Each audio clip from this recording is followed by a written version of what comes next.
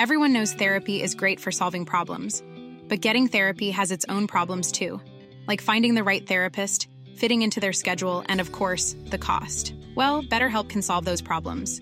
It's totally online and built around your schedule. It's surprisingly affordable too. Connect with a credentialed therapist by phone, video, or online chat, all from the comfort of your home. Visit BetterHelp.com to learn more and save 10% on your first month. That's BetterHelp, H-E-L-P. He's like, huh, she's like, huh, and he's like, it's so beautiful. Welcome to Sincast, presented by CinemaSins.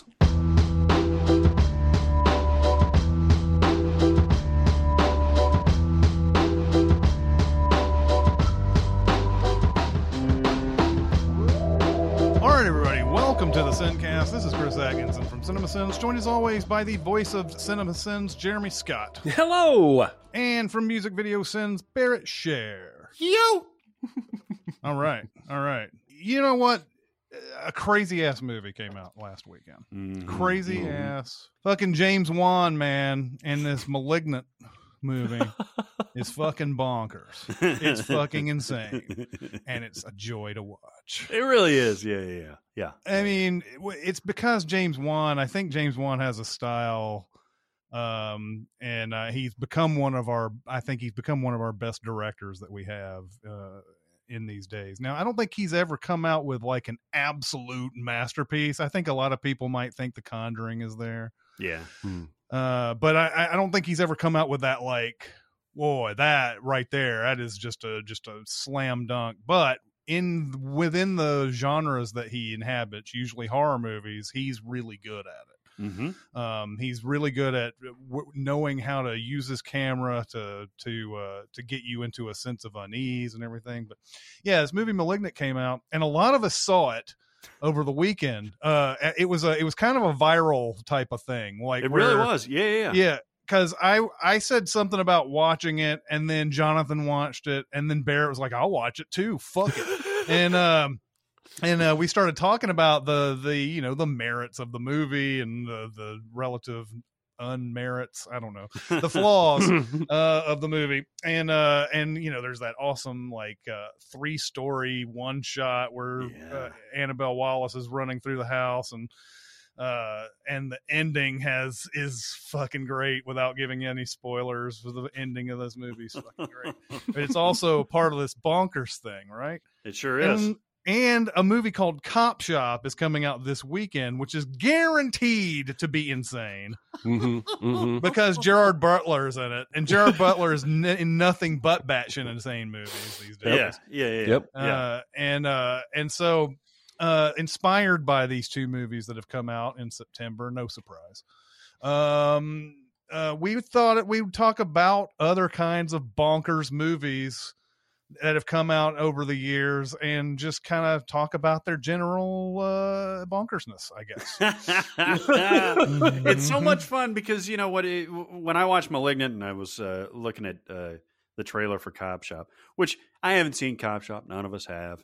It may be the worst movie of all time, but it looks insane. And so I was thinking about batshit insane movies that aren't necessarily good, not necessarily great, but the ones that we go back to because they just go for whatever they're going for.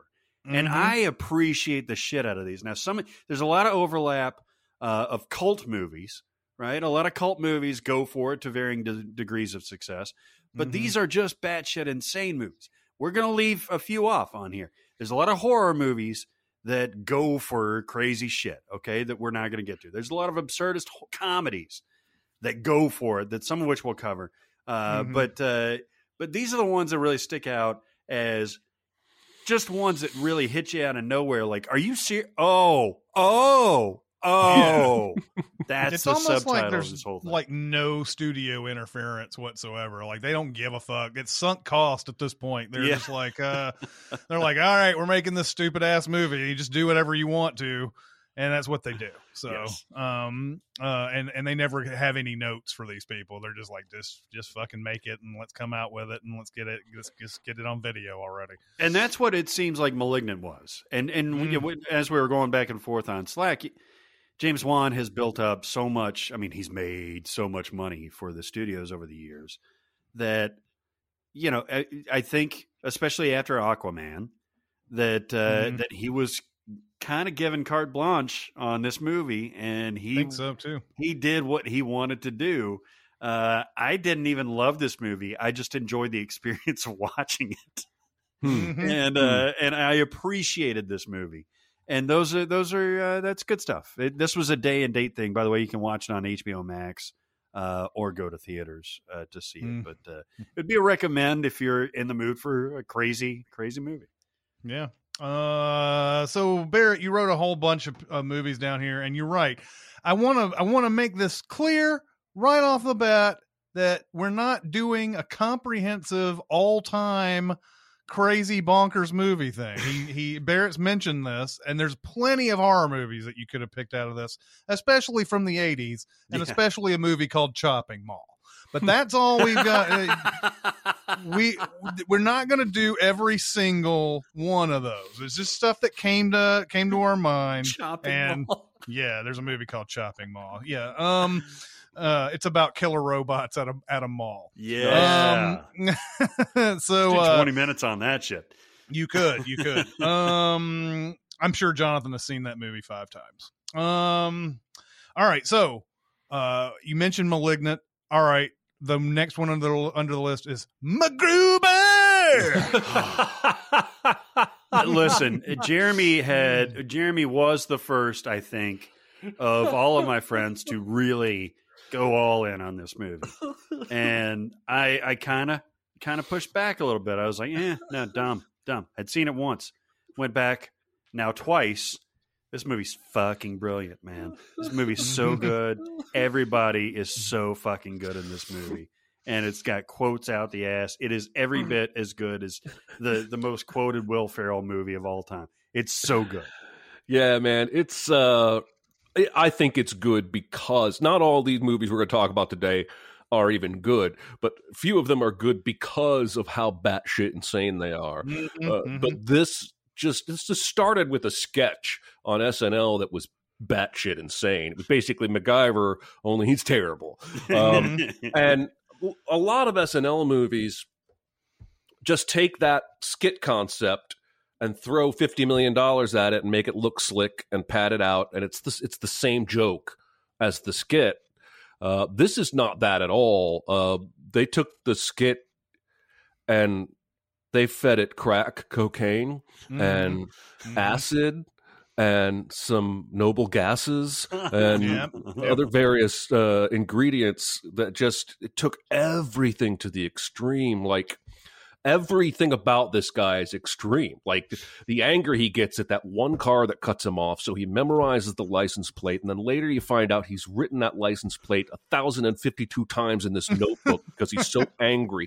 And then that's not enough. Then he finds the car again while he's on a conversation with his boss and just casually beats the shit out of the car without talking about it.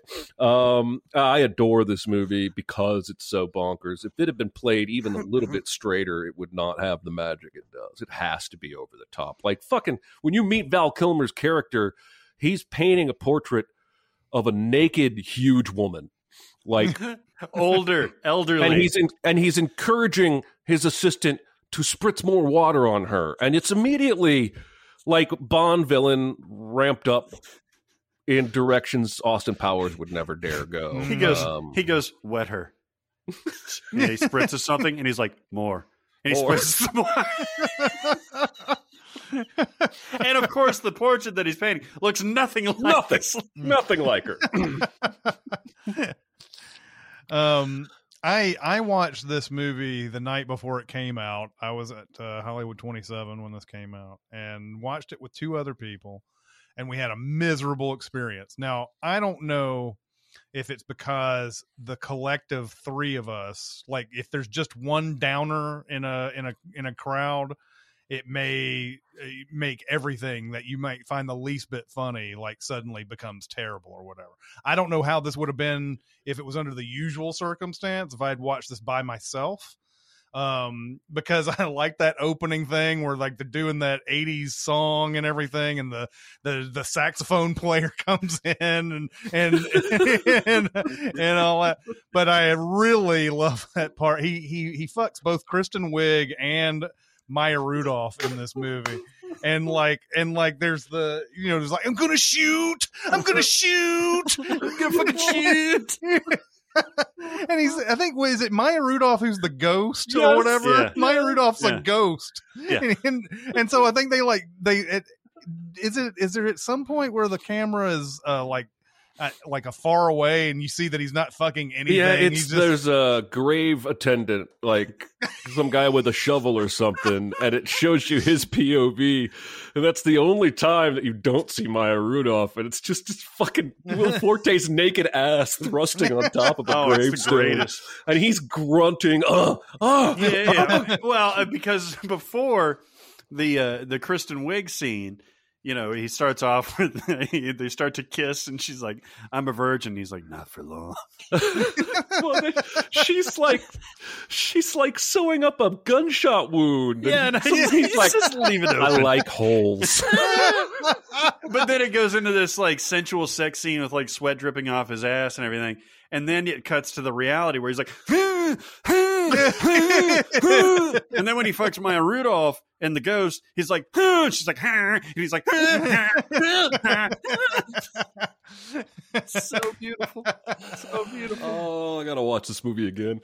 Yeah. I recently got the Blu-ray of this, so I'm gonna have to watch it. And I'll tell you what, Ryan Phillippe, he's game. Powers Booth, he's game. He's Val doing Kilmer is as funny as he was as Gay Perry in Kiss Kiss Bang Bang, just in a different type of role. Everybody's having a great time. Mm-hmm. Next on the list, and this is like Hall of Fame bonkers, is Face Off. Oh Jesus, yeah. You know, when you watch a movie, sometimes you're just like, you just go along with it. You know, this is Face Off to me. You go along with it. It's like, oh, there's this technology where you can switch faces. Great, you know. But when you write down the plot of this movie, that's where you realize, but yeah, Nick, this is when I think people are finally getting introduced to insane Nicolas Cage. Like, he had done a lot of stuff before this that was insane, but not many people knew of those. This is where he brought it mainstream.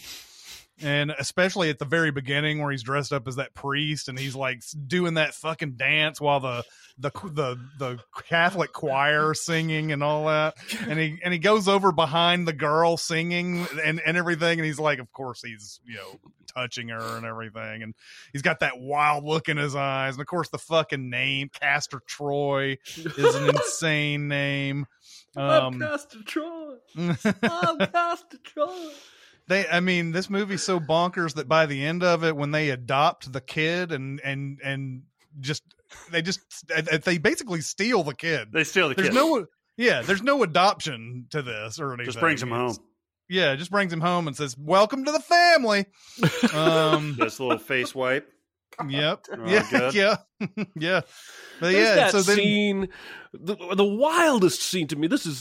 The wildest scene is that Papa's got a brand new bag where he's like smoking a cigarette, checking out the daughter in her underwear. Oh, yeah. It's skeezy. Yeah. Like, how did that's the skeeziest thing in the whole movie. How did no one go, this scene is kind of uncomfortable. We should cut this scene and just do more face wiping. Nobody. John Woo said, "I'm not cutting anything in this movie. I'm just gonna let it go." Do you think this could have benefited more by having Cage play the Travolta role and Travolta playing the Cage role? Okay, I've thought about this a lot. Yes, presumably yes. It could have been switched, right? Especially because this was kind of still when Travolta was playing villains mostly. Even Vincent Vega is a bad guy. even though he's the protagonist. But Broken Arrow and all that shit. And so they both ostensibly get the chance to play the villain, but I think Cage being Sean, Archer being Castor Troy is really the only way to play it, because he's got to get into those mannerisms towards the end, especially when he's on no more drugs for this man. That thing was, I want to take his face off. I couldn't see Travolta doing that as Castor Troy. That's true. Later on. So I think it's the best of both worlds. Travolta does get to play the villain. He is way over the top, but it's like they're trying to over the top each other. And God bless them. I'm so glad they did, because that's the only reason this movie is watchable. Here's what I think. I'm sorry, Chris. No, I was just gonna insert the fact that I just think that you get more Cage insanity if it's the roles are reversed. You're right. You're right. You're right. So, you're right, because Cage has to pretend. Yeah. I think the movie would benefit greatly from being set 50 or 100 years in the future instead of present day. I think if you total recall this and set it way in the future, it's way less ridiculous that they swap faces. But setting it in modern day, it just makes it stupid, like flat out stupid. And then everything else starts to show through. So yeah, I think if they'd have Philip K. Dicked it and kicked it up a few decades, because there's a lot of needs a good dicking. It's a good dicking. Yeah, like if you take a damn good dicking. If you take Gattaca, for instance, and you set it in present day, and you talk about cutting someone's legs and inserting extra inches so they're a little bit it's stupid. It's dumb. But setting it in the future, you don't bat much of an eye at that, and you're able to focus more on the societal issues the movie is actually trying to talk about in that context. So that's what's always bugged me about Face Off, is that it's set in modern day, but none of it matches modern day anything.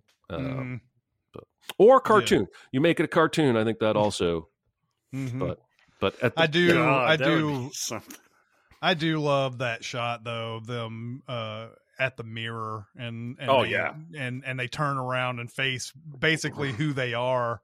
Yeah. That's a fucking masterclass. Putting that thing in your movie. Yeah. Realizing what your movie is. Really. I love that. But yeah, man, Face Off, so fun. It's impossible to describe this movie. Like if you were to say like, what's Face Off about? And like, I don't know. I don't remember. I'm trying to remember what's the incident that makes him decide that he's going to be Castor Troy, because Castor Troy turns into him right first. Yeah, no, it's the other way around. So Sean kills Castor, or he kills him basically. Thinks he does at the airport. But Castor didn't give up where the bomb was. There's a big bomb going off, and the only one that knows it is his brother Pollock.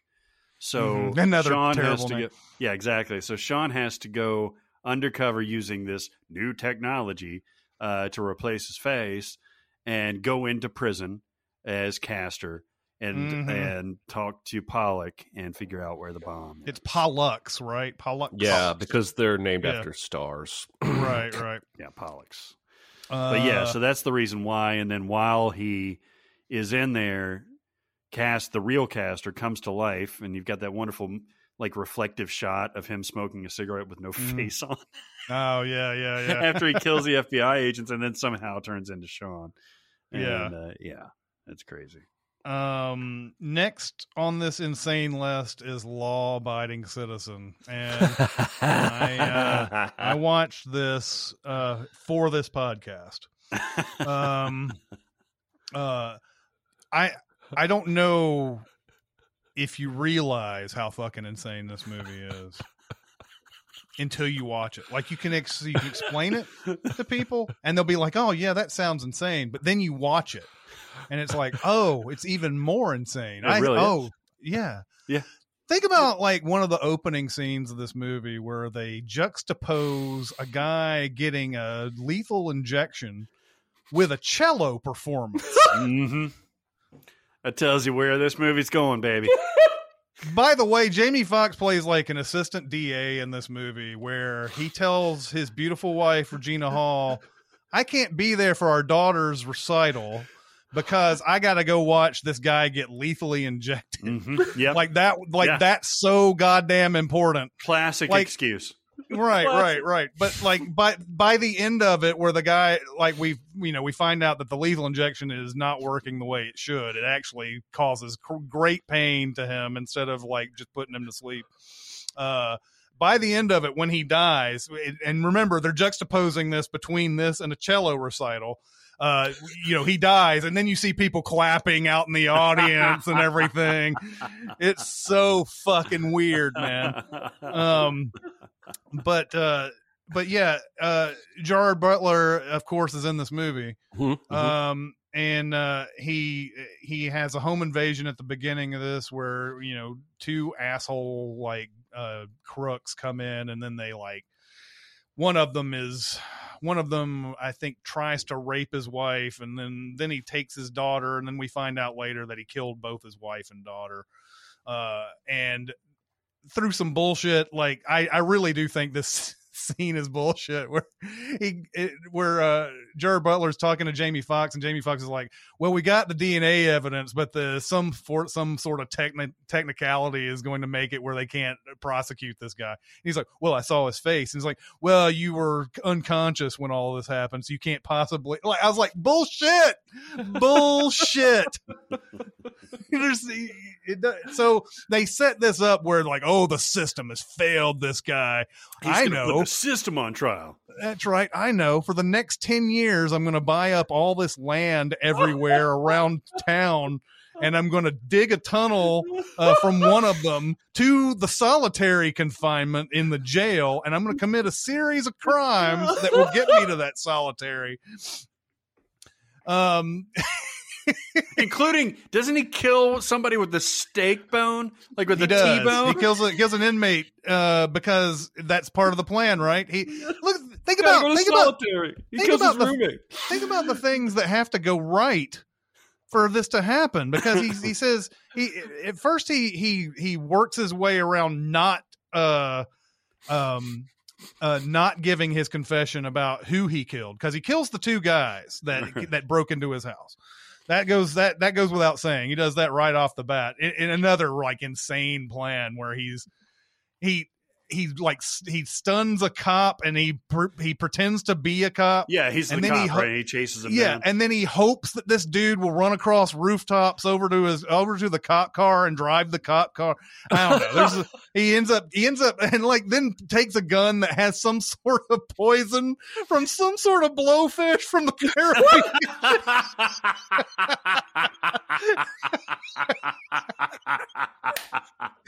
I love this movie. I love it so much. Jeremy, you're the one who brought attention to this movie. Tell us what you love about this shit. No, you've already done a fine job, especially because you watched it. So I haven't seen it since I brought it up on the podcast. I don't remember the details as well as you, but I'm now going to watch it again, possibly tonight, because yeah, it's so absurd that it becomes fun, at least for me. And it's hard for a movie to be that absurd, to be honest, because for the first hour, it's like, what the fuck? And then once you just give yourself over, oh man, it's like, it's perfect. It's fucking perfect. Well, he blows up the cell at the end, right? He got a bomb in the cell. Jamie Foxx, yeah, because Gerard Butler was trying to kill somebody. He's trying to kill the mayor and everybody in there. She's asking for help from Homeland Security about what to do with this guy who is somehow committing murders in prison, and they don't know how. From solitary. And nobody's guarding this guy. Nobody's looking at what he's doing. Like, I also thought it was just absurd that they didn't find out that he owned the land next to the prison all the way till the end of the movie. But the thing with the steak bone, which was what I was trying to get to, was just think about all the things that have to happen. All right. So he says, I will confess if you give me certain things. So like when it feels like he's up against the wall, he goes, well, I can tell you where Bill Reynolds or somebody, I think that's his name is. You can tell him where he is. Now he's the defense attorney for the two guys that got off of the case. And they said, well, he says, well, give me a porterhouse with all the fixings and all this other type of stuff. Give me all this food and I'll tell you where he is. And so they give him this like incredible meal. They even wheel it out on a like hotel cart to him and everything. And, he's eating it in front of his cellmate, and he goes, and the cellmate threatens to kill him if he doesn't let him have some of the food.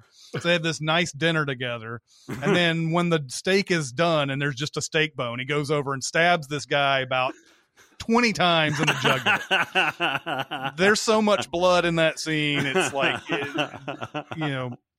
and so yeah, that gets him to solitary, and I'm just sitting there just going, like, once weird things happen and they're like, what the hell is this? How the hell is this guy doing this type of stuff? You would think he'd be on 24/7 watch at that point, and, I wouldn't trust a porterhouse cooked by prison staff. No.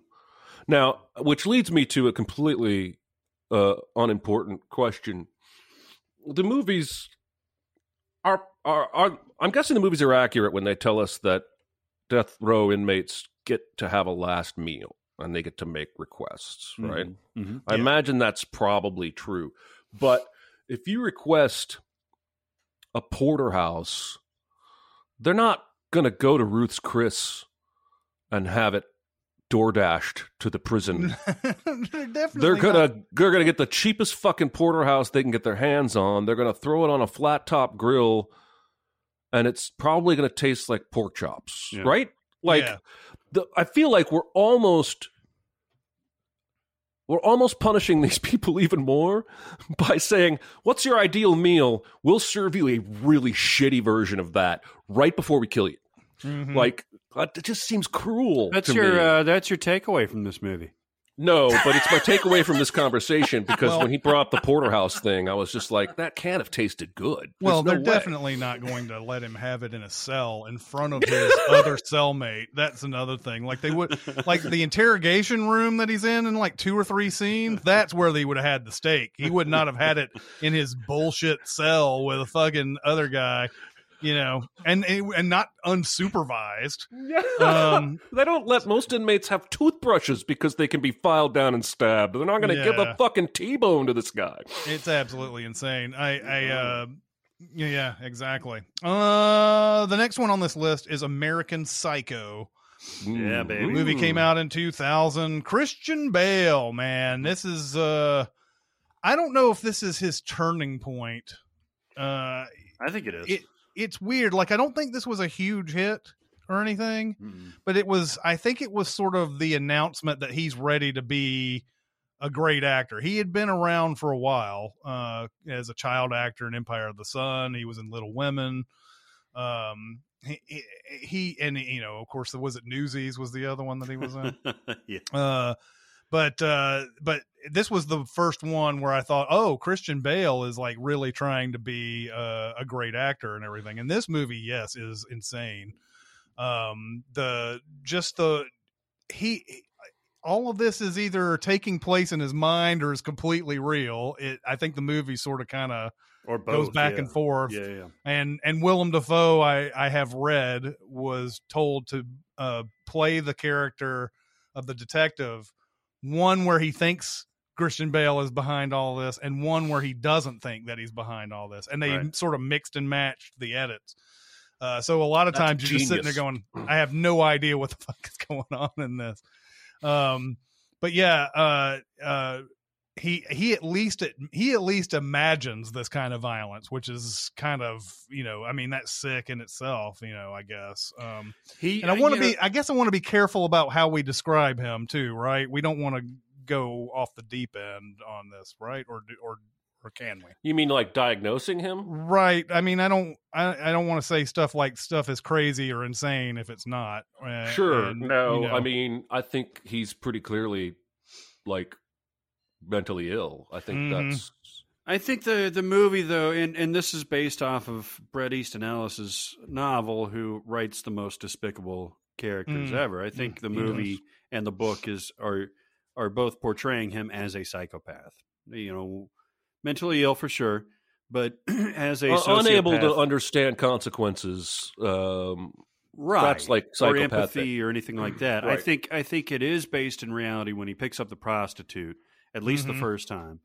And I think some of the violence is for real. Now, we don't know, starting with the whole Paul Allen stuff with Jared Leto's character. What a great cast by Chloe Sevigny, Reese Witherspoon, Jared Leto in one of his best roles, Willem Dafoe, like you said, just an outstanding cast.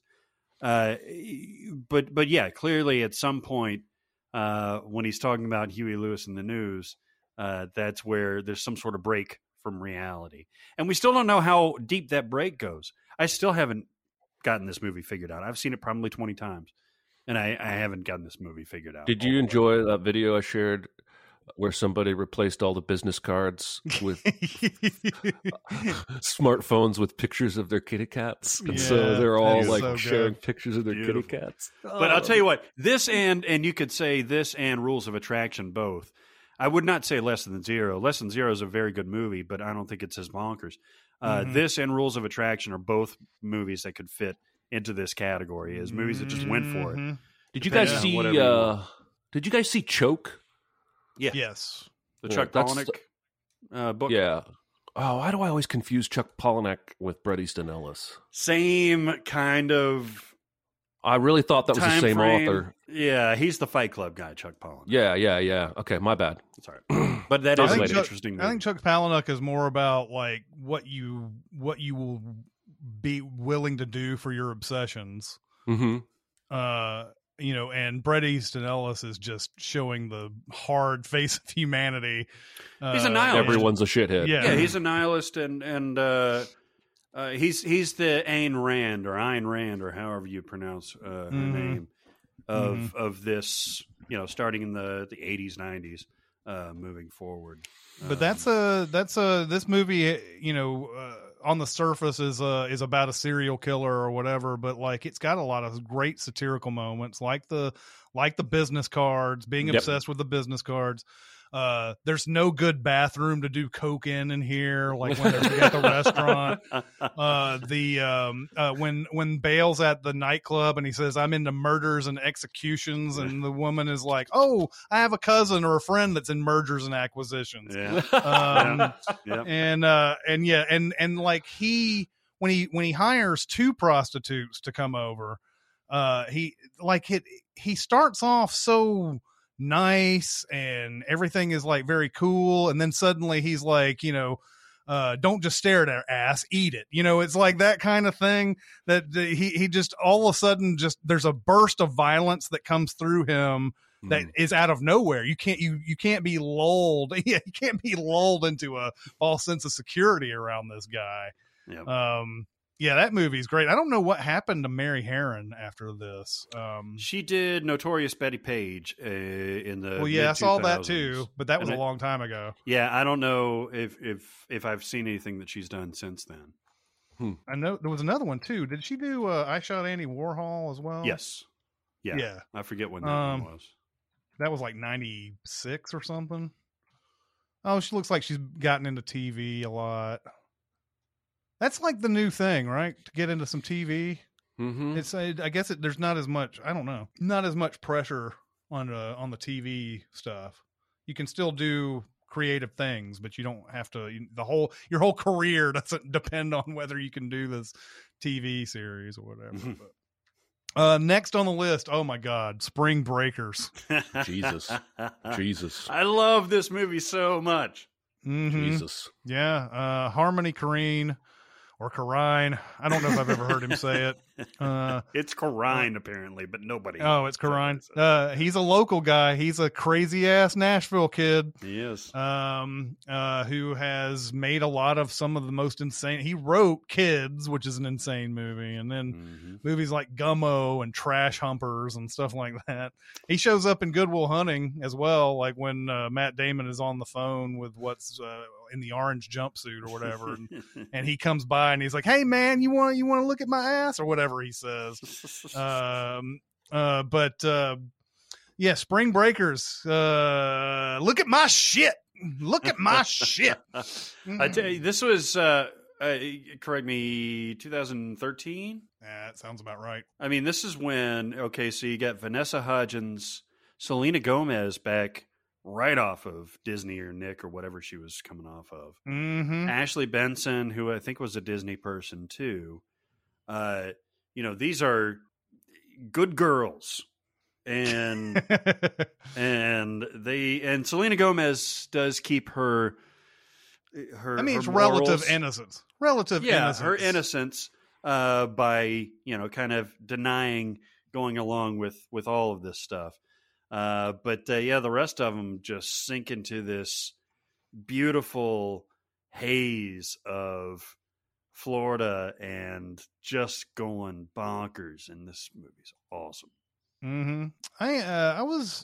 I like this movie okay, and then the ending I really liked it because I love the way they portrayed that heist or whatever that they're doing at the very end. I thought that was Gucci really Mane. good. Yeah. I think it perfectly encapsulates weird Florida law breaking bullshit stuff, and James Franco is definitely spurring that insanity on during that, especially during that look at my shit scene and everything. I don't remember. This was right as or before he started going to NYU and like doing everything, right? Yeah. He was in that soap opera. But up until now, he's done the Spider-Man movies. He's done relatively straightforward roles, and this is the first one I think I remember where he really went off the rails. And he's so great in this role. He's so great as Alien, especially when he's giving a blow to that gun. All right, everybody, it's time to talk about BetterHelp. BetterHelp. Boom, BetterHelp. Quick personal anecdote, real quick. Counseling isn't always going to be fun, folks. I'm not going to lie to you, all right? It's not always going to be like, hey, I'm going to counseling. It's going to be the greatest days of my life. Sometimes it's a little bit difficult. Sometimes it's challenging. And then you get to a point sometimes, and I have recently, I get to the point where you feel like you're really making progress. You feel like after a counseling session, you're walking on air. And it was not always the case with me personally. And that's the process that I've gone through with counseling. So if you are thinking about it and you're overwhelmed by saying, I don't want to dig too deep into these issues, I'm going to be mired in this stuff for years and years and years, there is a reason for doing this. And there is an outcome that you're looking for. And doing that is through counseling and really doing the process. And BetterHelp has a great interface for doing this. It's online counseling that you can do from your computer, tablet, phone, any of that stuff. You can message your counselor. You can you set up a text conversation. You can set up a live video chat. BetterHelp is just the absolute greatest gift to counseling to come along in forever. All right. I'm going to be selfish for a second.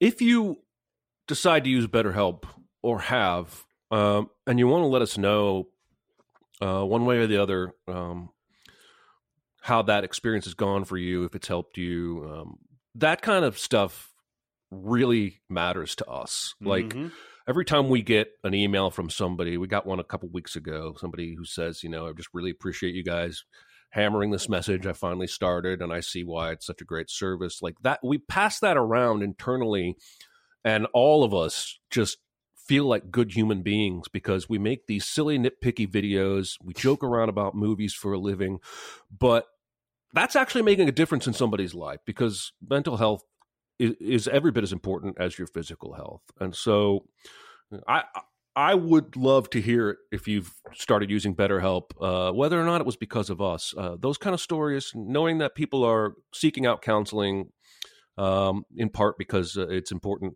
for us to talk about it, just really, really means a lot. Yeah, it does. And I know if you're a regular listener, you've heard us talk about BetterHelp before.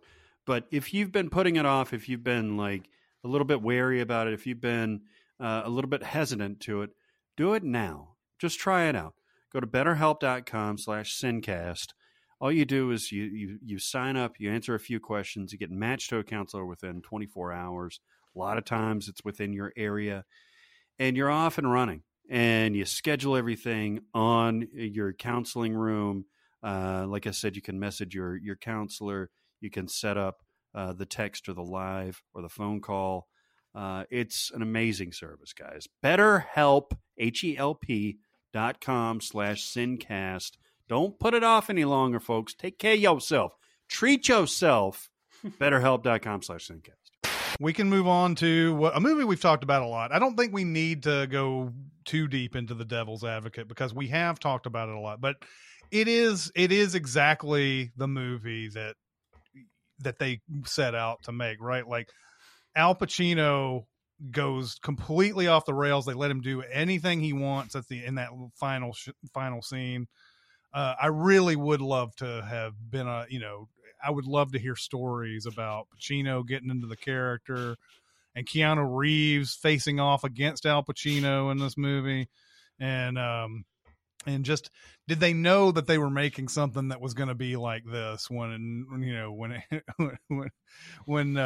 they saw the final product? Is this going to be? Are we really doing this? Yeah. I mean, it's a small town lawyer gets seduced by the devil, and the devil finds out that he's the devil's son. Mm-hmm. Yeah, yeah. And I mean, there's the elevator pitch right there, and you guys know. This is, the definition of bonkers. It is so worth seeing. Figured out only this week, actually, by the way. Taylor Hackford, who was the director of this, is married to the beautiful Helen Mirren. Oh, really? I didn't know that either. Know that, That's but crazy. God bless him. He's getting that. Mm-hmm. Yeah. Yeah, totally. Southland Tales. Yeah, talk about we got to talk to Richard Kelly about this movie. That was awesome. That was so great. Yeah, Southland Tales is fucking insane. Like there's not one chance that you know what's going on after the first time you see this, and probably not the second. There's so many things. There's a lot of like I guess by the end of it, if you really think about it, the time travel is not super complicated. Mm-hmm. It's just that there's so many characters and so many things happening on this that by the end of it, you're like, damn, what did I just watch? Holy shit. I don't even know. I've talked about that line that I love so much about, The Rock saying like, it would upset the space time or whatever. And then he's like, you stupid bitch. And then kisses Mai Ling after that, or Bai Ling after that. That's such a great, and we got to ask him about that line too. That was the fun thing about it. That's where you really saw The Rock. I really think this is the movie where you saw The Rock, Dwayne Johnson, becoming an actor, becoming a real actor. Like, I know in Be Cool, he's like getting into that area, but like this is the one where like he really seems to get it. Like, it doesn't matter if it's funny, dramatic, whatever. He seems to know how he's supposed to be in these things. And Southland Tales is one that gets him to go all over the spectrum for acting, and it's amazing. And you get to see actors playing against type for real. Nora Dunn is very understated. Sarah Michelle Gellar plays this wonderful counterpart to The Rock, where she's awesome, trying to be an early influencer, essentially, back in 2006. By this aggression against women is just awful. That's why I stopped doing anal. Yeah. Yeah. Yeah, they have these frank discussions with other porn stars out on a beach, and it just comes off completely like opposite of what they're trying to say during the entire. Sean William Scott is great. He's awesome in this. Fucking John Lovitz and Sherry O'Terry are really good in this too. Talk about against type. John Lovitz doesn't. I don't think he cracks one joke in this movie. He does call Sherry O'Terry a stupid bitch in a weird context too. But it's great. Amy Poehler, I think, is in this. John Larroquette. The cast is amazing. The ideas are audacious.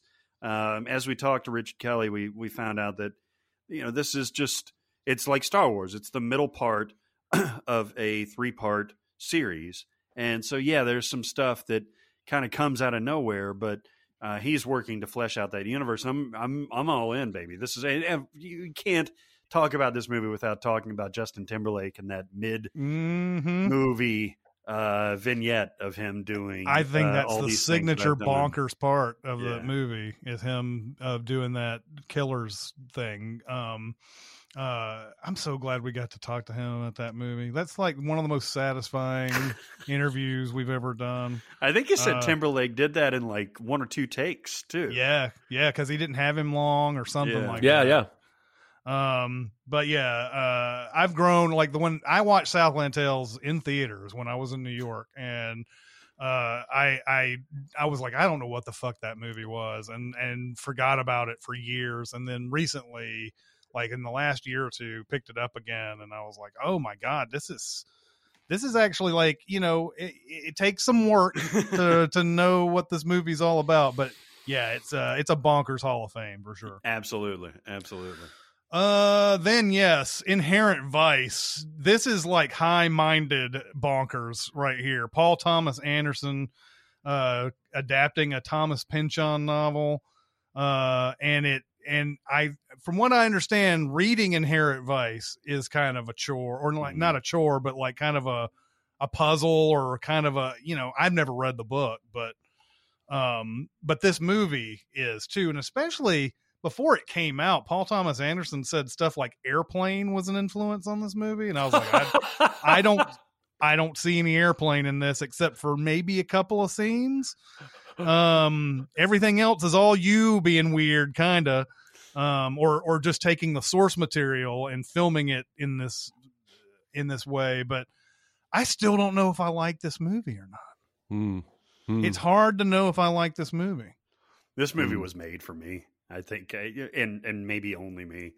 I've watched it, I don't know how many times, and I've watched parts of it many other times. And, everybody in here from Catherine Watterson, Joaquin Phoenix, Martin Short, and Josh Brolin is my favorite part of this movie. Bigfoot. P.T. Anderson is like your boy, right?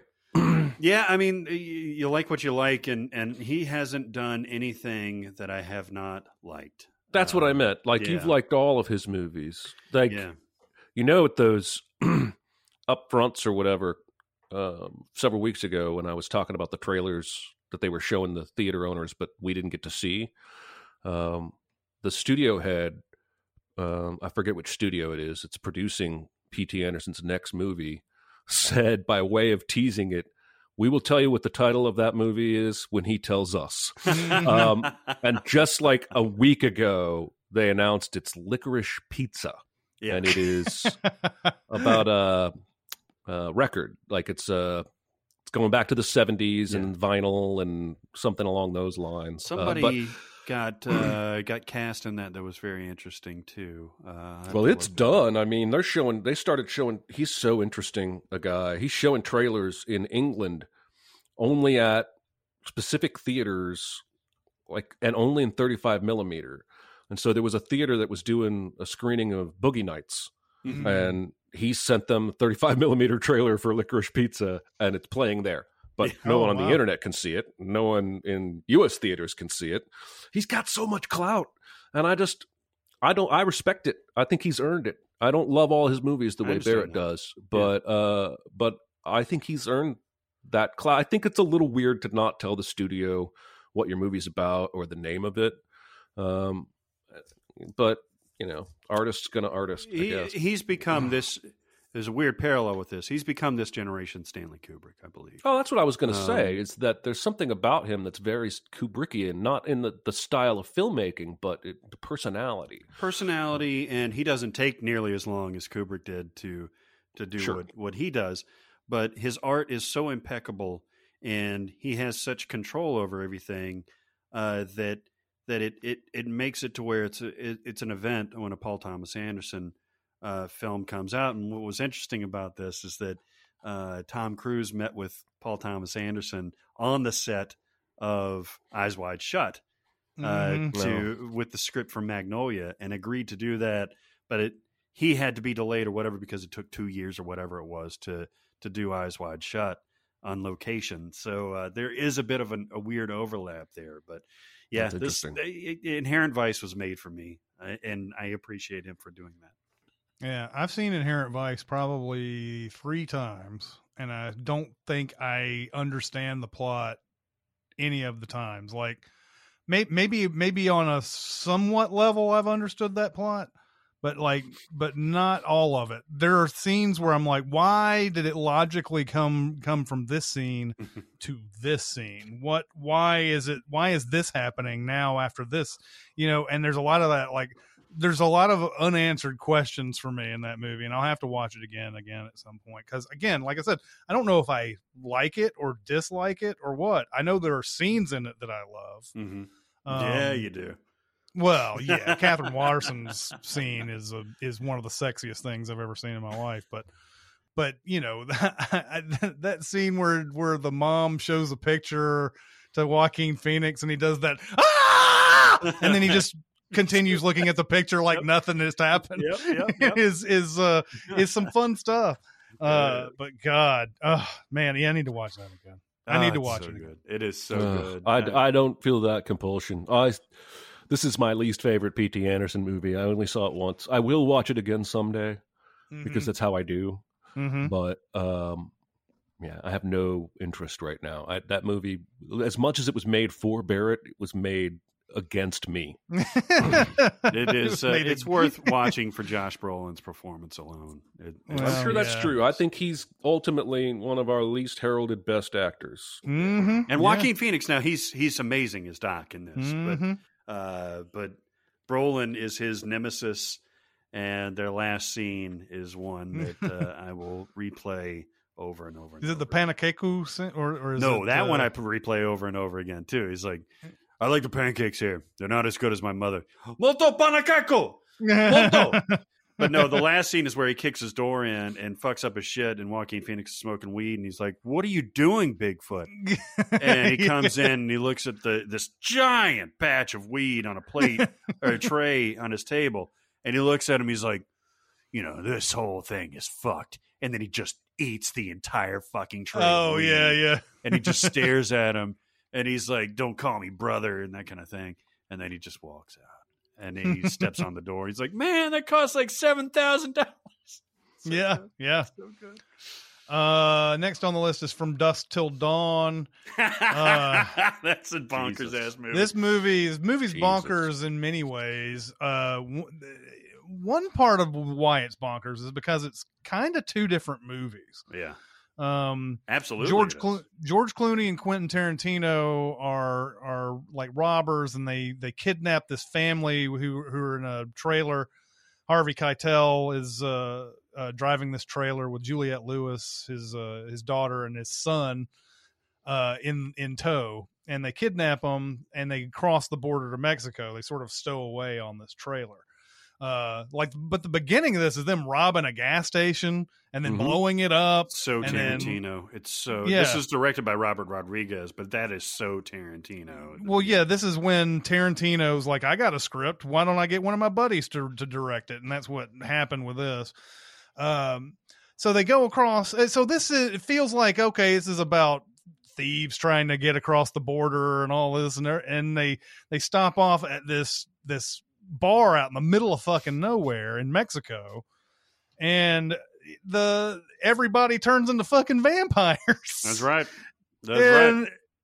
and this is Tarantino as shit though, for Clooney to come out at that point after the vampires come in, they kill all these vampires and everything. It's like, can we all agree that these are vampires? Like, I don't believe in fucking vampires, but I know what I saw. So, can we just dispense basically with this vampires aren't real bullshit, and then talking about how they're going to kill them and everything. And he's like, I think silver has something to do with vampires. And they're having this argument about silver, and Juliette Lewis is like, well, does anybody have any silver on them?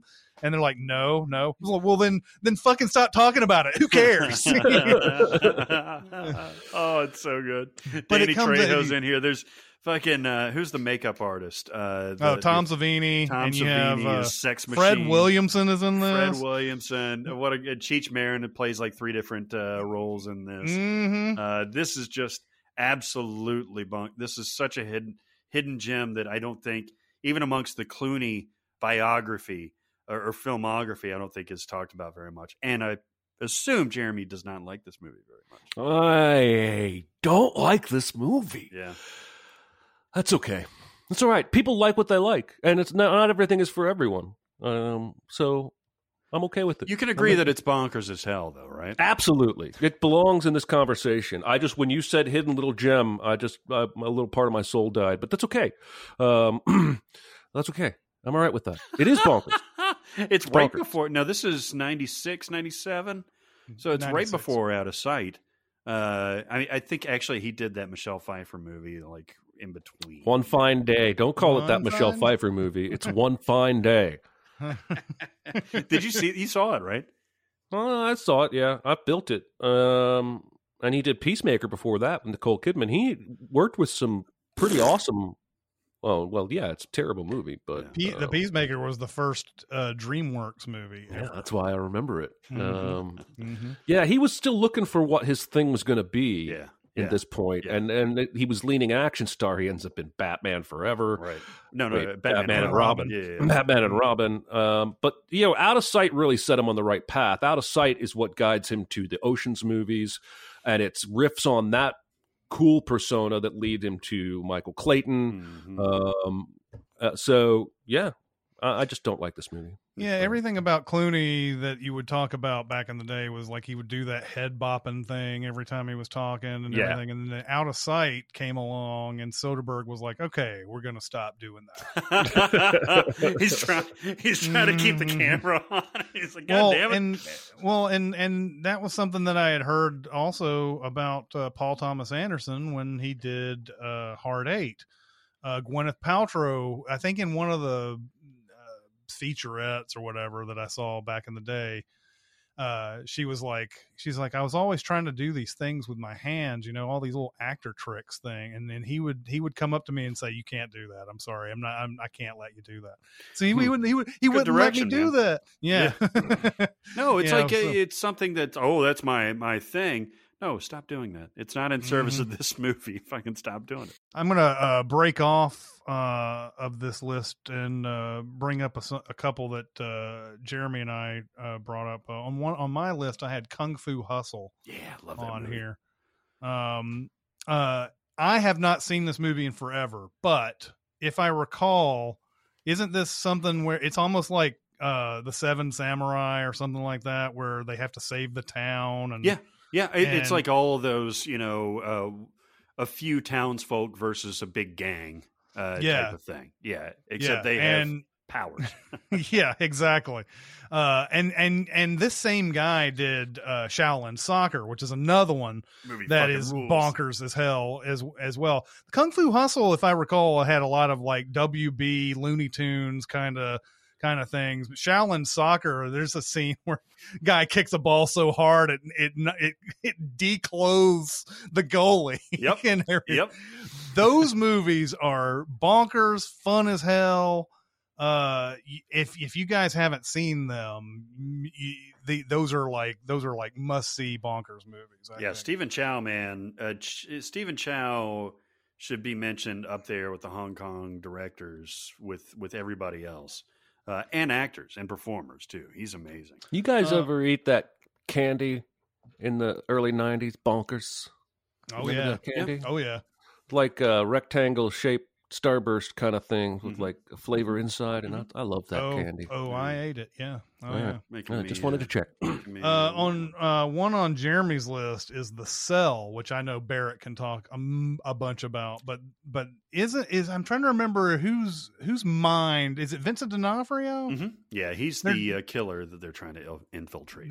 And it's one of these Inception before Inception type movies, kind of. Except if you think of Inception as kind of a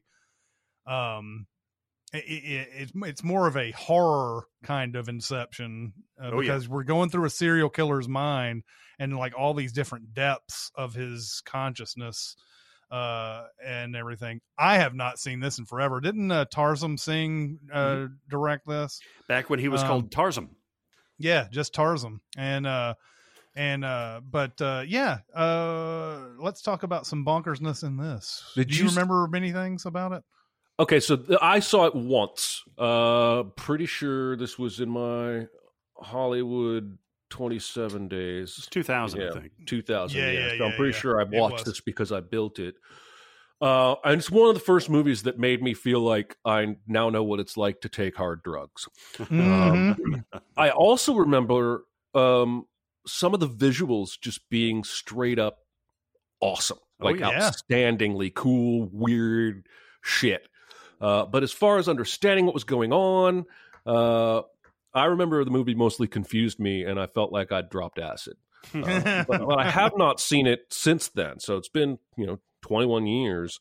I just wrote it down because I remember, like, when you threw out batshit insane movies, I was like, The Cell's got to be in there because that shit was. How did you even get the budget for that? How did you explain that to the studio that greenlit it? How did you do that? Yeah, that's a good question. I mean, it's got Jennifer Lopez she's empathetic to this kid, or this guy to whom she meets later on as his child form in his subconscious. He is in a medically induced coma, I believe, and she enters his brain to figure out the clue to, I think, a missing person. Vince Vaughn is her partner, or he's the FBI agent and kind of guiding her. It's not the best movie. The same thing could be said for The Fall, the Lee Pace movie that Tarsem Singh did later on. But the visuals are absolutely striking. And I enjoyed this movie quite a bit. Yeah. Going back to my list, I mentioned Mad Max Fury Road because I think it's a miracle this movie came out under the Warner Brothers banner. And a mainstream bonkers, and holy shit, a whole bunch of people went to go watch it. And it has great messages in it. But what you're going to come out of Mad Max Fury Road remembering is that chase all the way through the sandstorm. That's the big thing. And of course the guy with the flaming guitar, you're going to remember all that. I mean, and he comes in at just the perfect moments too. God, this movie, how in the world did this get made? I remember seeing the trailer for this going, holy shit, someone just fell asleep at the wheel, right? They're not really coming out with this, are they? This isn't going to be like a big release. And then, it comes out and they're like, fuck it, let's do this shit. And everybody goes and watches it, makes it a big hit. There are some detractors who basically think this movie is, they drive to one place and then they drive back to the other place. What's the big deal? Those people. Man, but there's more than just, it's the little touches, man. George Miller's mind has got to be an interesting place because in addition to Flaming Guitar Guy, you've got Mother's Milk and the concubine situation with the, like, there's a bunch of the waterfall, the fucking Morton Joe face, the way they put spray silver on their mouth. There's so much weird shit.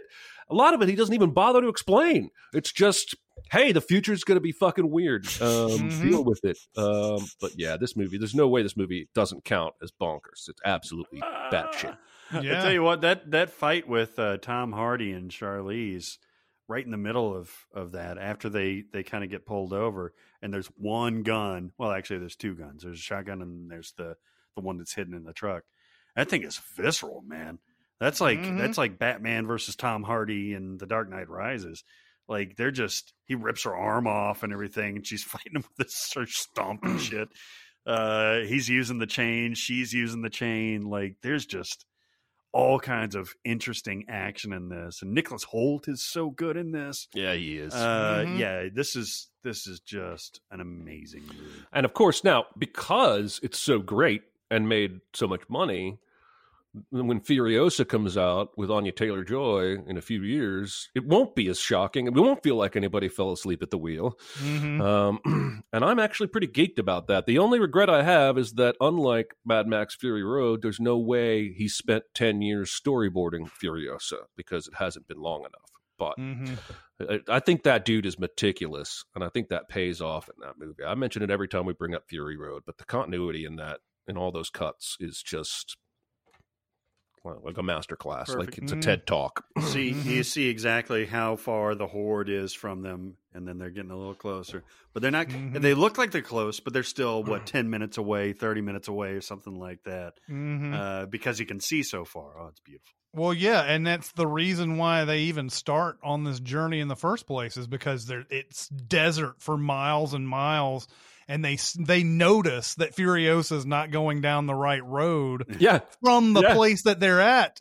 And it just goes to show what kind of an impossible situation they're in. How incredible this escape is, how audacious it is. Because they know that they're going to know that as soon as they get off that, they get off the main road. Jeremy also lists a bunch of great ones, but we don't have time for a lot of these. But Buffalo 66 stood out as one because this is Vincent Gallo and Christina Ricci, and Gallo is pissed off because he wants to kill who in real life is Scott Norwood, but I think they changed the name in this. But he missed the field goal in the Super Bowl. And his whole thing is about going on a road trip to kill this guy because he's an asshole for missing. I don't remember too much about this other than that main plot, though. Well, again, what I remember is, and I've told this story before, but my roommates walked in when I was watching that movie. I was halfway through, and I gave a 2-sentence summary of what I was watching. It was one of the most ridiculous sentences I'd ever said in my life. But I think he kidnaps Christina Ricci, but then talks her into pretending to be his girlfriend when they get to his parents' house. And so there's a little bit of that, like she starts being on his team instead of being a kidnap victim. But yeah, it's bad shit. It doesn't surprise me in the least that this guy went on to make Brown Bunny. Not in the least. Not that you can see the raw sexual stuff coming, but just in terms of like the guy who put this together then saying, hey, I'm going to make a movie where for 10 minutes you watch me fill up my tank with gas. Right. It's going to be awesome. Yeah, Buffalo 66 is, I think, potentially Mount Rushmore of batshit insane movies. I took a first date to this movie. Oh my! Really? Yeah. Oh, I think you told me that. It worked out. Well. With the hold on. When was this? 1996. This may be the aforementioned girl that cheated on me with Robert. Hey, 1998. Okay, it wasn't her then. I took another first date to this, and the whole like spanning time together. Like let's just span time together, and that became a running joke for me and my girlfriend. Another one that's on my list, and on first glance, you may be thinking that I'm bonkers for even bringing this up, but The Natural is bonkers, and the movie's played very straight laced, but Roy Hobbs is a guy who, in his youth, is going to be this amazing pitcher. Now we have today, if you follow baseball, Shohei Ohtani can both pitch and hit. He does both very well. He hits better than he pitches, I think, but he still pitches really well. Better than most pitchers who can also hit, whatever. But back in the 80s, it's kind of unheard of unless you're like Babe Ruth. And of course, Babe Ruth was well before the 80s. But the idea of someone being a huge like pitcher / can hit as well kind of guy is not. That's not what the movie seems to think. That the movie seems to focus on his pitching only at the beginning of the movie. Just focuses on pitching, and he's going to be the best pitcher ever. He gets shot by Barbara Hershey early on before he's even able to sign on with a major league team. And then 16 years later, he comes out of nowhere and is signed by the New York Knights as a right fielder, as a backup to Michael Madsen's Bump Bailey. There's absolutely zero reason why he was signed. Like the movie never once says, "Oh my God, he was tearing it up down in the minor leagues" or anything like that. It was just he's just there now, and even if he was tearing it up in the minor leagues, why would they bring this guy up if the whole mission for the judge who owns the team, if the whole mission is to make this team tank so that they can move elsewhere and make lots of money, which is what every baseball movie does. Yeah, every baseball movie is about a team moving. Why would you call somebody up like that who could help out? I never understood that. This is a movie I absolutely adore. I've seen it at least 50 times. No kidding. Because I was a kid and watched this every day at one point. And he comes back as a right fielder and hits incredible, prodigious home runs, hits them into the Wrigley Field clock and smashes it. At the very end, smashes the lights at the end at the pennant winning game and like causes a fireworks display. He hit it so fucking hard. Like, where did that come from? After getting shot in the stomach, this guy becomes, over 16 years, the best fucking hitter in the major leagues. It's a batshit insane idea that is played straight throughout. Mm-hmm. And this is Barry Levinson, father of Sam Levinson, which is how we'll describe Barry Levinson these days. So yeah, I think because we did that interview with who was the director that we talked to? There was that movie. I can't remember what it was. There's a discussion in the movie about The Natural and how insane it is. And I was taking umbrage. It's the Golden Arm lady. It was the Golden Arm. Yeah. Barucha, something Barucha. Marine Barucha. Yes. Marine Barucha. Yeah. And they're talking about how crazy it is, and I'm like sitting there going, "I love The Natural, fuck you."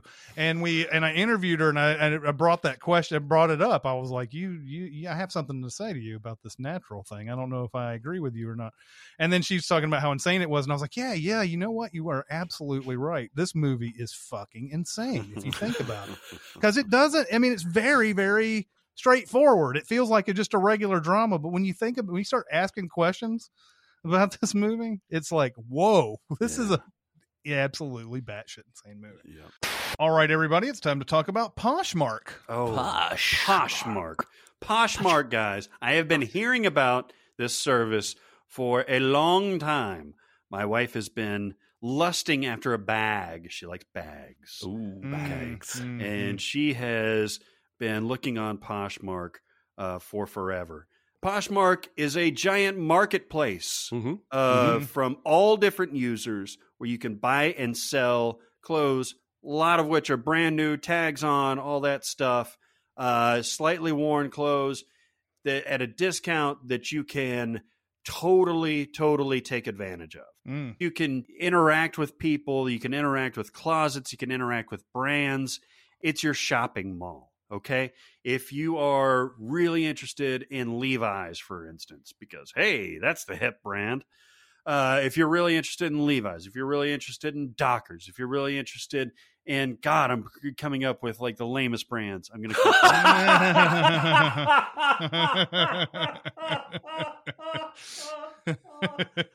If you love Payless shoes. Yeah.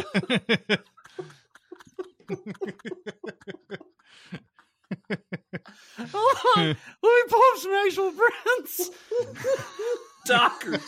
Dockers. That's the brand. Oshkosh bagosh. Do you love Hanes? Oh, God. What am I doing? Hang on.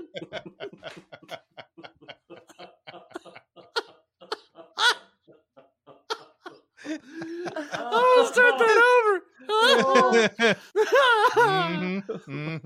Okay. If you're into Lululemon, if you're into Nike, if you're into Anthropologie, Free People, J. Crew, Moschino, all these, London Fog, all these very, very cool brands that, of course, I'm into too, because nobody is more fashion forward than yours truly. You get all that stuff on Poshmark. What you do? I'll tell you what to do, folks. Look at me right now. Look at me. Look at me. Looking. I'm watching. Martin, look at me like I'm looking at you. All right. Here's what you do. You download the app Poshmark. Poshmark. Okay? Got Poshmark.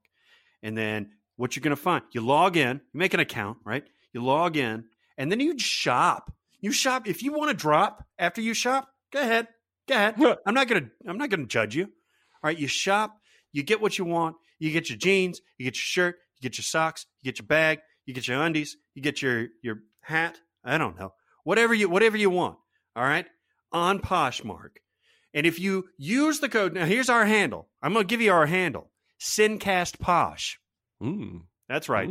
That's how we roll. SinCastPosh. You use that promo code after you download the app, get $10 off. What?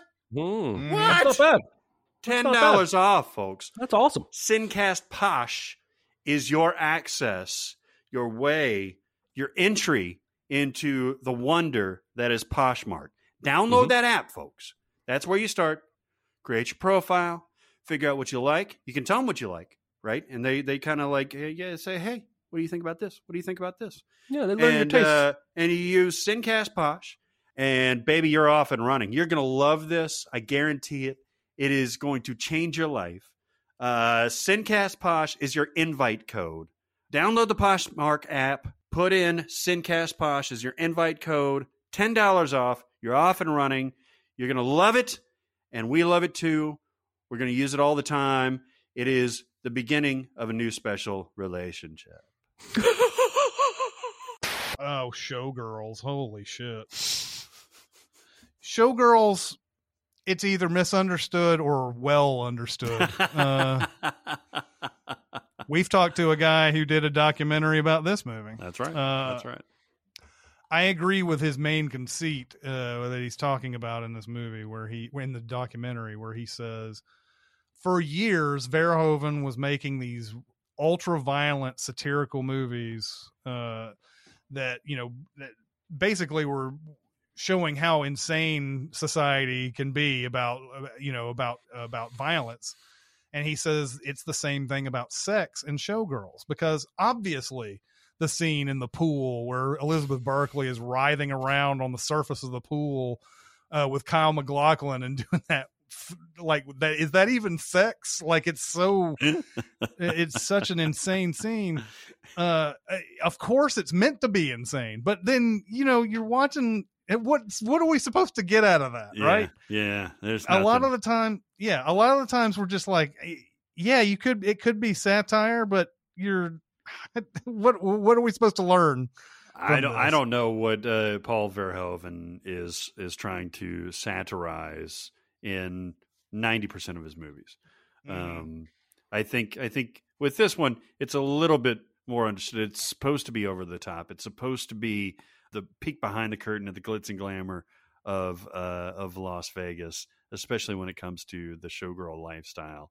And and it becomes a human story of Nomi and Gina Gershon and all these shenanigans that happen. She's a dancer. She wants to be the prima donna. It just happens to have a lot more titties than regular prima donnas. And you have to give it to Elizabeth Berkley, man. Look, it's not a great movie. I love watching it, but it's not a great movie. It's not a great performance, but I think she did what she was asked to do, and she got in incredible shape to do it, and she brings it in this movie. You cannot say that she didn't do her all in this movie. And look, whatever she was asked to do. Took heaps of abuse for this role. Right. Yeah, absolutely. Absolutely. Again, like, this is the sad thing about movies like this is like, you don't have to take it out on the actor. Take it out on the movie itself if you want to. The way the scene is presented and everything, you don't have to get personal about all these different things. Yeah. And boy, I can't imagine what she went through during all of this. You kind of want to like go back in time and be like, everybody needs to stop being dicks. But not that would help. You show up in the middle of a square. I'm from the future. Everyone needs to stop being dicks. Exactly. Let's use the Tesseract to send the skunk back in time and spray all the people who were mean to her. Let's see. Oh yeah, the Rocky Horror Picture Show. One of the all-time enduring midnight movie experiences. I myself went to the old Franklin Cinema and watched this at least 2 times, and I've seen it at the Belcourt as well on a midnight show. Tim Curry is Frankenfurter in this one, and Susan Sarandon, still Susan Sarandon. She married Chris Sarandon that long ago. Susan Sarandon. Wow. Susan Sarandon's in this, and you have is it Barry Bostwick is in this? It plays who else has experience with Rocky Horror Picture Show? So I'm gonna follow my sword. I would say this is on my list of shame, but I don't really have any shame at having missed it, and I don't have any plans to see it. But it is one of the more famous movies that I've never seen, and my experience with this is specifically boiled down to The Perks of Being a Wallflower, when they do that recreation in front of the screen. That's all I know. That's all I know. That's all I know. That was the thing. That was the thing. Franklin Cinema, you'd go and you'd watch it, and there would be people dressed up as the characters in the movie, and they would act it out in front of the movie. And of course, there's a basically a script that you follow as an audience member in making fun of the movie as it goes through it. But it's been so long now since I've seen this movie. I can't even remember how they get in the house. They break down. And like all the stuff starts happening, and Meatloaf shows up on a motorcycle. That's right. Eddie. No, I mean, look, what's weird about me, I've experienced this movie, probably half a dozen times or so. I've never been to a midnight show of it. I've actually watched the movie. And yes, it's not the greatest thing ever made, but and this is definitely one of the more culty movies that you'll see. But Tim Curry is absolutely lightning in the bottle for Dr. Frankenfurter. Of course, he's trans in this movie, which what is 1975, 1976 or 75 so, is certainly not something that was portrayed in popular cinema. Susan Sarandon was on her way to being a big star. Meatloaf had a big career in music, and I really enjoy it. It's got very libertine sex. Tim Curry goes in and seduces Susan Sarandon. Then he goes in and fucks her husband or her fiance. And this is presented and during this whole thing, he's making his perfect man, his Rocky, his beautiful creation. And at the end, as he dies, the creation brings him down to death as the chorus swells and everything. And it's obviously a very Frankenstein's monster type of situation. But it's so campy and it's so over the top, and it's so nuts. They definitely, man, pull the cap off of the crazy box for this movie. They do whatever they want to. And the music I love very much. So I really enjoy this movie as a movie. I'm sure it would be fantastic as an experience at the midnight showings. I just haven't done it yet. So this is very interesting. You've never heard the jokes that people throw out in the midnight shows before? I think I've read about them and I've heard them secondhand, but I've never experienced them firsthand. That's fascinating. Yeah, because it's a completely different experience. I've seen The Room twice, and I've never seen the midnight showing. Yeah, well, although The Room doesn't have a set thing of what you're supposed to say, although there are its moments where people have spoons and shit. Yeah, throw spoons, and they say different. It's always a different experience with The Room, but Rocky Horror Picture Show has that scene where like Riff Raff is like turning that churn or whatever. I don't know what it is. Before he does that, someone will always yell out, "Hey, Riff Raff, show us how you fuck your sister." And then, and it's like, and he does that churn thing. And then it's like, and then everybody's like, "That's not it." And then it keeps going faster and faster. That's not it. And then it, there it is. So yeah, I don't even remember very many other jokes that are in that Rocky Horror thing, but it used to be, I feel like there's a script basically, because it was almost the same experience over and over again. Rocky Horror Picture Show is definitely in that bonkers category. Let's see what we want to, I think Fear and Loathing in Las Vegas is a perfectly good movie to end this on. We're not going to get to everything on the list, of course we're not. We can do this again. This is fun. We'll always do this again at some point, but Fear and Loathing in Las Vegas, based on the Hunter S. Thompson book, which I read in college. I read this shit before the movie came out. Perfect time to read it. Yeah, and it was being made when I was in college. But Terry Gilliam took this, got Johnny Depp to play Hunter S. Thompson and Benicio del Toro as his buddy. And oh my God, this movie, I hated this movie.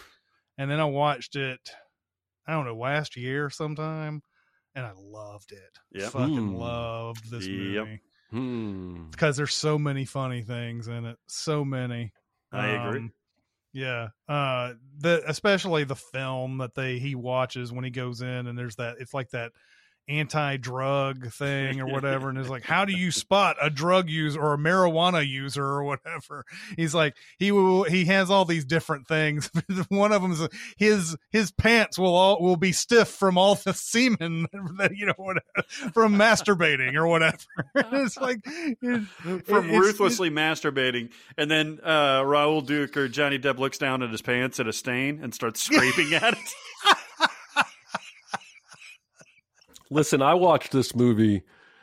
My only experience with this movie was the 40 minutes I watched of it with two guys who were literally on shrooms.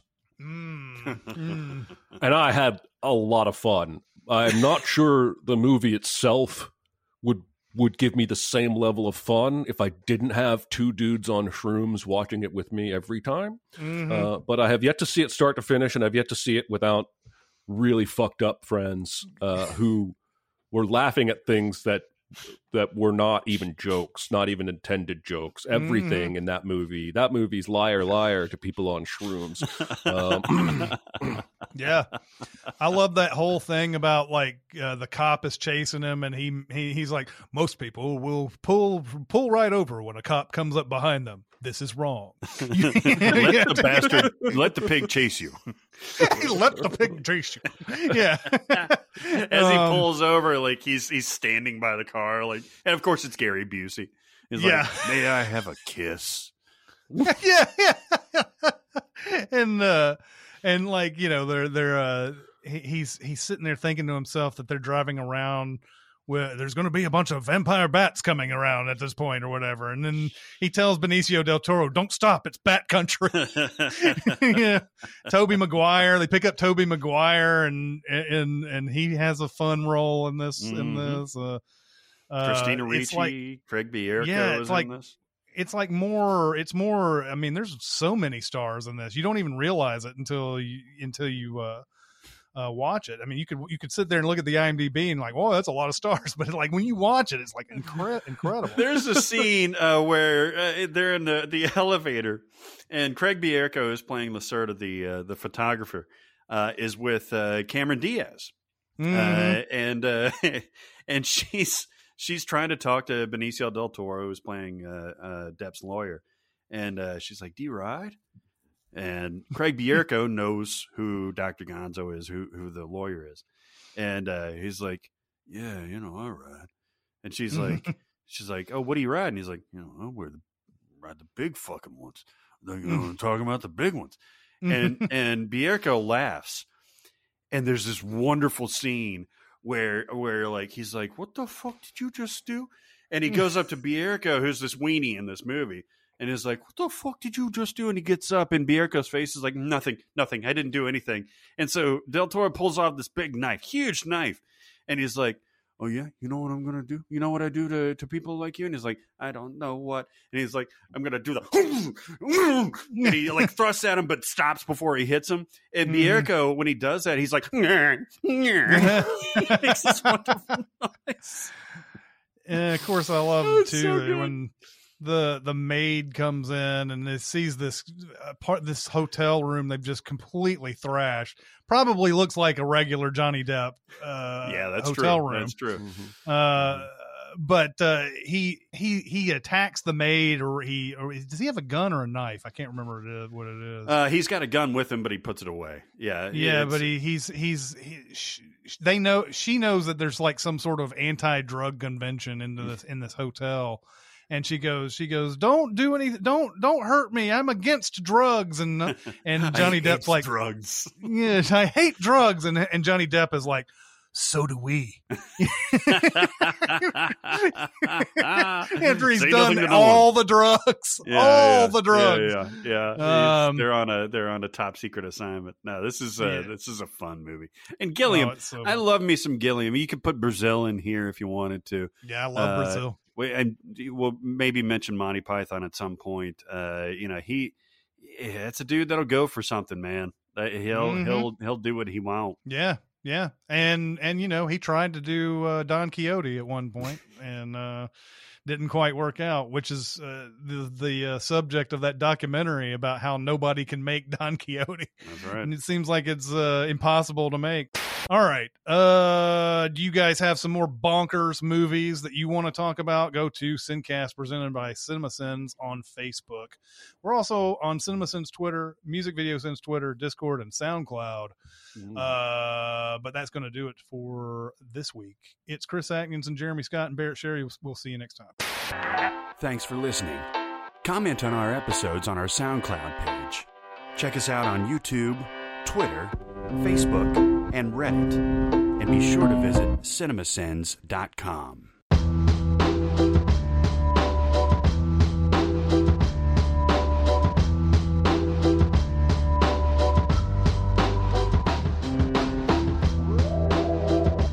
You have to ask me about my what? Your skunk experience. Oh, that scared the shit out of me, man. Terrifying. That scared the shit out of me.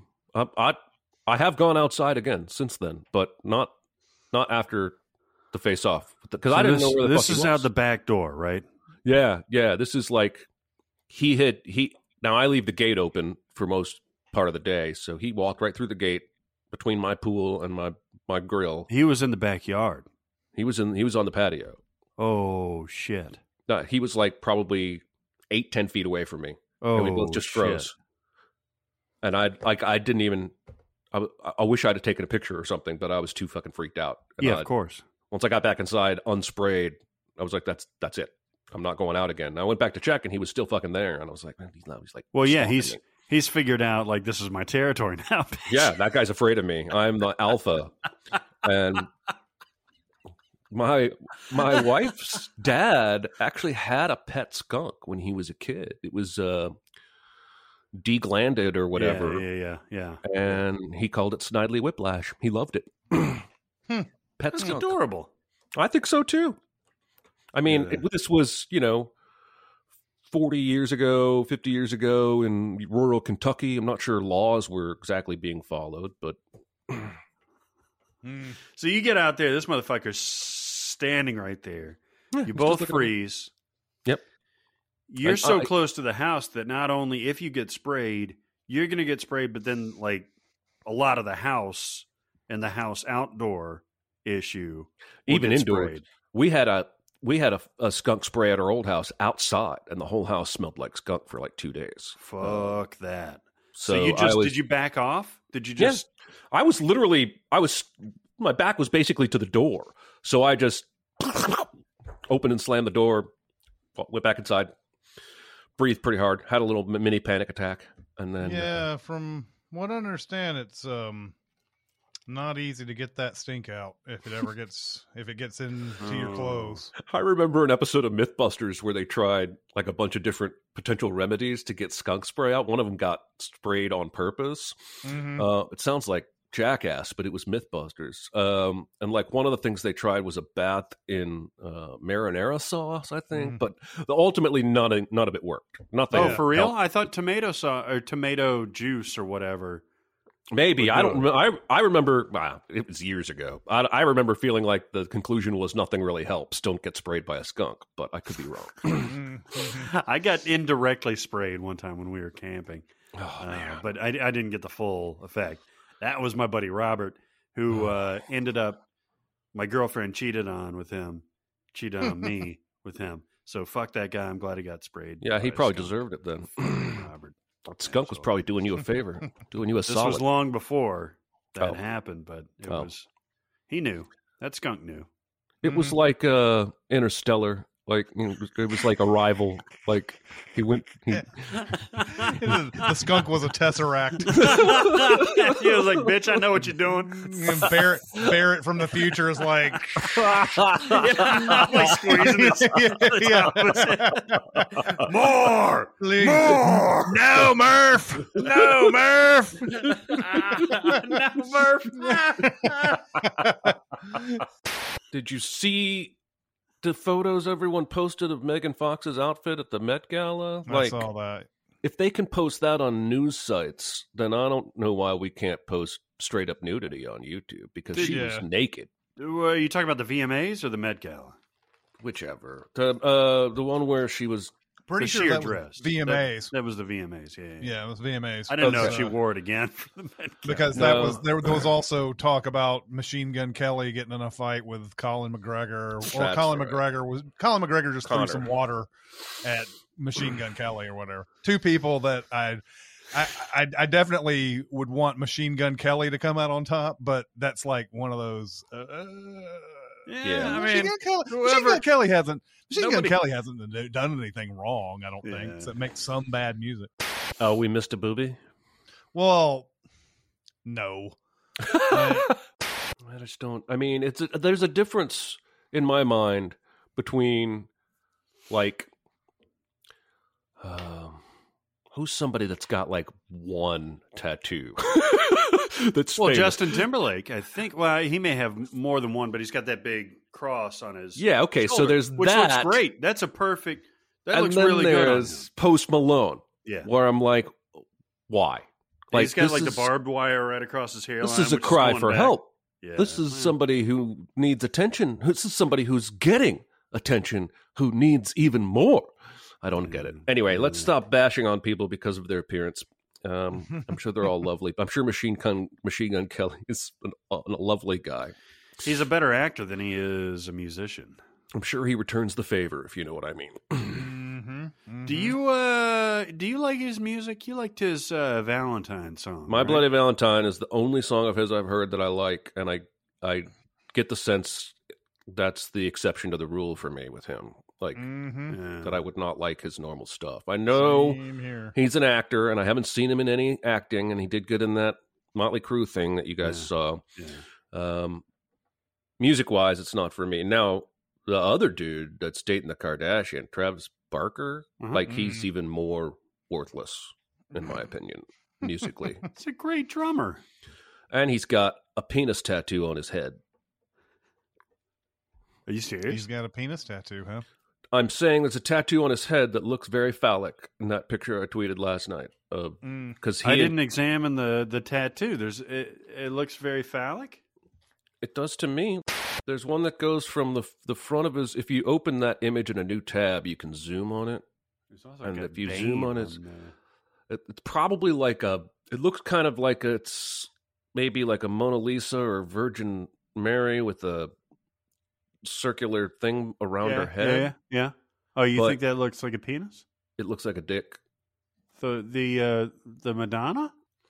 Yep, looks like a dick. Too many dicks on the dance floor. Too many dicks. You think the Virgin Mary looks like a dick? Don't put words in my mouth. Well, you think that representation of the Virgin Mary looks like a dick? Yeah. Sometimes things look like dicks, even though they're not intended to.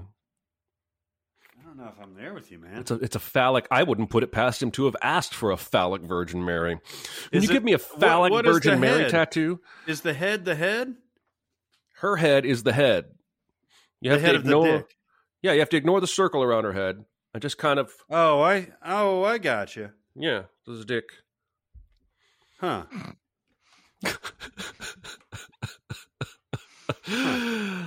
Anyway, point is, his music is even worse.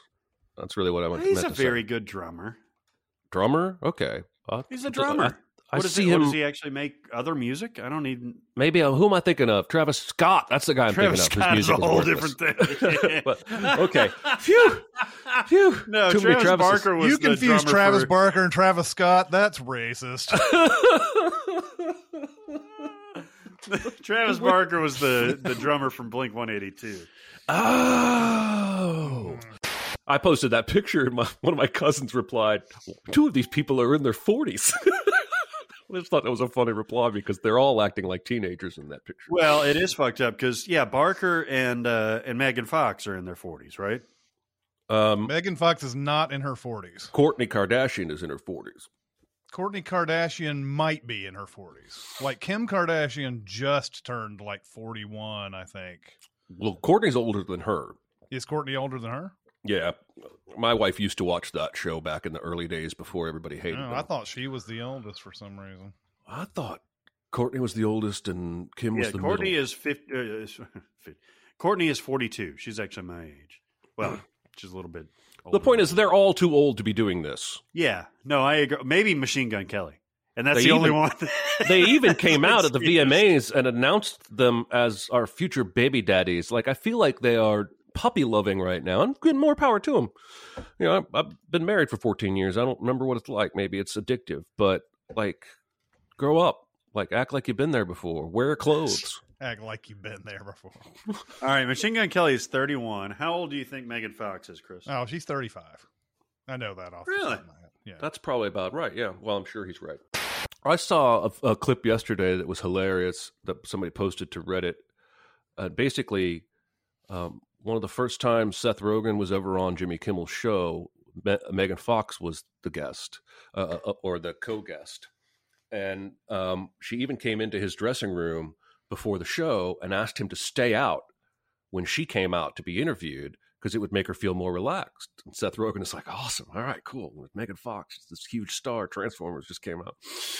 And so when he gets up to change seats, Kimmel announces her and walks over and they kiss each other on the cheek. And Kimmel goes back to his desk and she walks up to Seth Rogen and he goes to do the cheek kiss and she just walks right by him. And he makes this face like, yeah, and sits down. But the video I watched was his next appearance on Kimmel.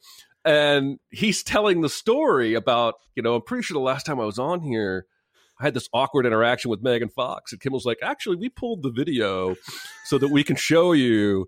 And he walks him through it again. And it's every bit as cringy as you would expect. He's just going in for the cheek kiss. And she's not going to kiss you, dude. That's funny. Yeah, I know you guys don't like those late night shows. And I've fallen out of love with them, too, except for maybe Colbert. But I still like watching Colbert, but one thing that I wish he would be better at, and it's hard to do for a nightly show, he obviously puts more time into the opening monologue than anything. Yeah. There's like every interview he does, like, I mean, it's become a joke now, and it's funny to them to bring this up. But like, have you seen the movie? Oh yeah, of course, I've totally seen the movie. You know, like, and he's never seen the movie, or he's never read the book. Which he should know better, man, because Jon Stewart always read the book. That's the one thing I heard from Colbert himself back in the day right when he left to do his own show. He was like, when Jon Stewart has these authors on that nobody's heard of, they're writing like environmental protection books and shit like that, or history books, he's read those books before he interviews these people. And he's like, that always impressed me. So it shows when he interviews how little he knows about his person he's talking about, or he's doing his questions with. So like, you know, it would be nice for him to know even some of their background, like some of their older movies, even if he hadn't had time to watch the one that they're promoting, then at least know something about prior movies and things like that. And it doesn't look like he does know those things. So Man. Like, it's kind of, I love Colbert, but I can almost skip every interview he does. I will occasionally watch some that are really interesting figures, but my God, it's so clear he doesn't know everything. When I was doing that, like small town media tour for whichever one of my books I did that for, I think it was the second Abel's book, when I went to Baltimore and then I drove to Memphis that one time, like they were all, nobody knew who the fuck I was or what the books were. So they were all standard questions. The very last interview I did was at the Memphis Library for this little known podcast that this guy does about books. And I go in there into the bowels of the library and we sit down and he's like, I was really fascinated by Philip's journey through these two books and blah, blah, blah, blah, blah. And I was like, oh shit. And he started asking questions. And I was like, I don't remember that character. Oh, God. Like, he had not only read them, he had prepared. And I'm like, dude, I wrote that like 2 years ago. I don't really remember. I don't know. Yeah. It's kind of like when they, whenever you see people who've done, you know, like the Simpsons voices or whatever, and people ask them about certain episodes and stuff, and it's like, I don't remember that. Yeah. You know? Like, I get that some authors are there. Like, I follow Christopher Paolini, who wrote Aragon, and people will ask him questions about his world and his characters all the time, and he knows everything. He is the Silmarillion of his own works, and I would never be that. People could say to me, hey, why did Chaz do this thing in chapter 20? I'm like, I wrote a character named Chaz? That doesn't sound like me. I write it, I read it when it's, you know, proofed, and I'm done. I move on. It's not how I work.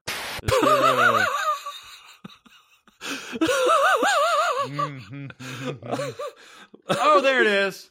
If I had a body like that, I wouldn't wear clothes ever. I don't know, man. I have a body like that, but I don't like showing it off. It makes me feel subconscious. Makes me feel subconscious as well. Self-conscious, not subconscious. Unconscious. Probably. I don't. I would eBay. actually the opposite. I actively do not want them. Well, to each his own. I mean, I'm doing that Sopranos rewatch, and no. when Chris gets made, and Paulie keeps fucking with him and is, you know, making sure he's not wearing a wire and shit. And, like, he bursts into his apartment. And he goes in and he sniffs Adriana's panties. Oh yeah. And Tony calls him out on it, and he's like, "Look, they're not married yet." And Tony's like, "Come on, they're not married yet." Look, when he puts a ring on that finger, anything that touches a pussy will not touch my nose.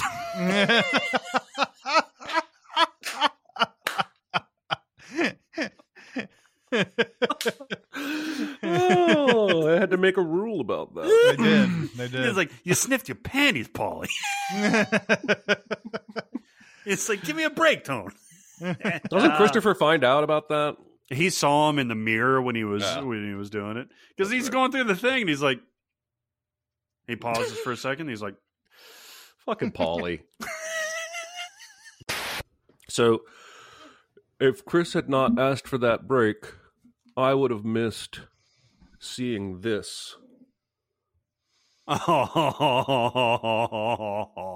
this? This is my cat twisted in a pretzel on my wife's lap. Oh. Which one? And I wouldn't have got to see that's guilty. I wouldn't have got to see that if you hadn't requested that break. You wouldn't have seen it? Well, she took pictures, but I wouldn't have gotten to see it live. Nice. Ah, I see. It's not. He doesn't do this very regular. Like that's fucked up. He's like, yoga pose. Yoga pose.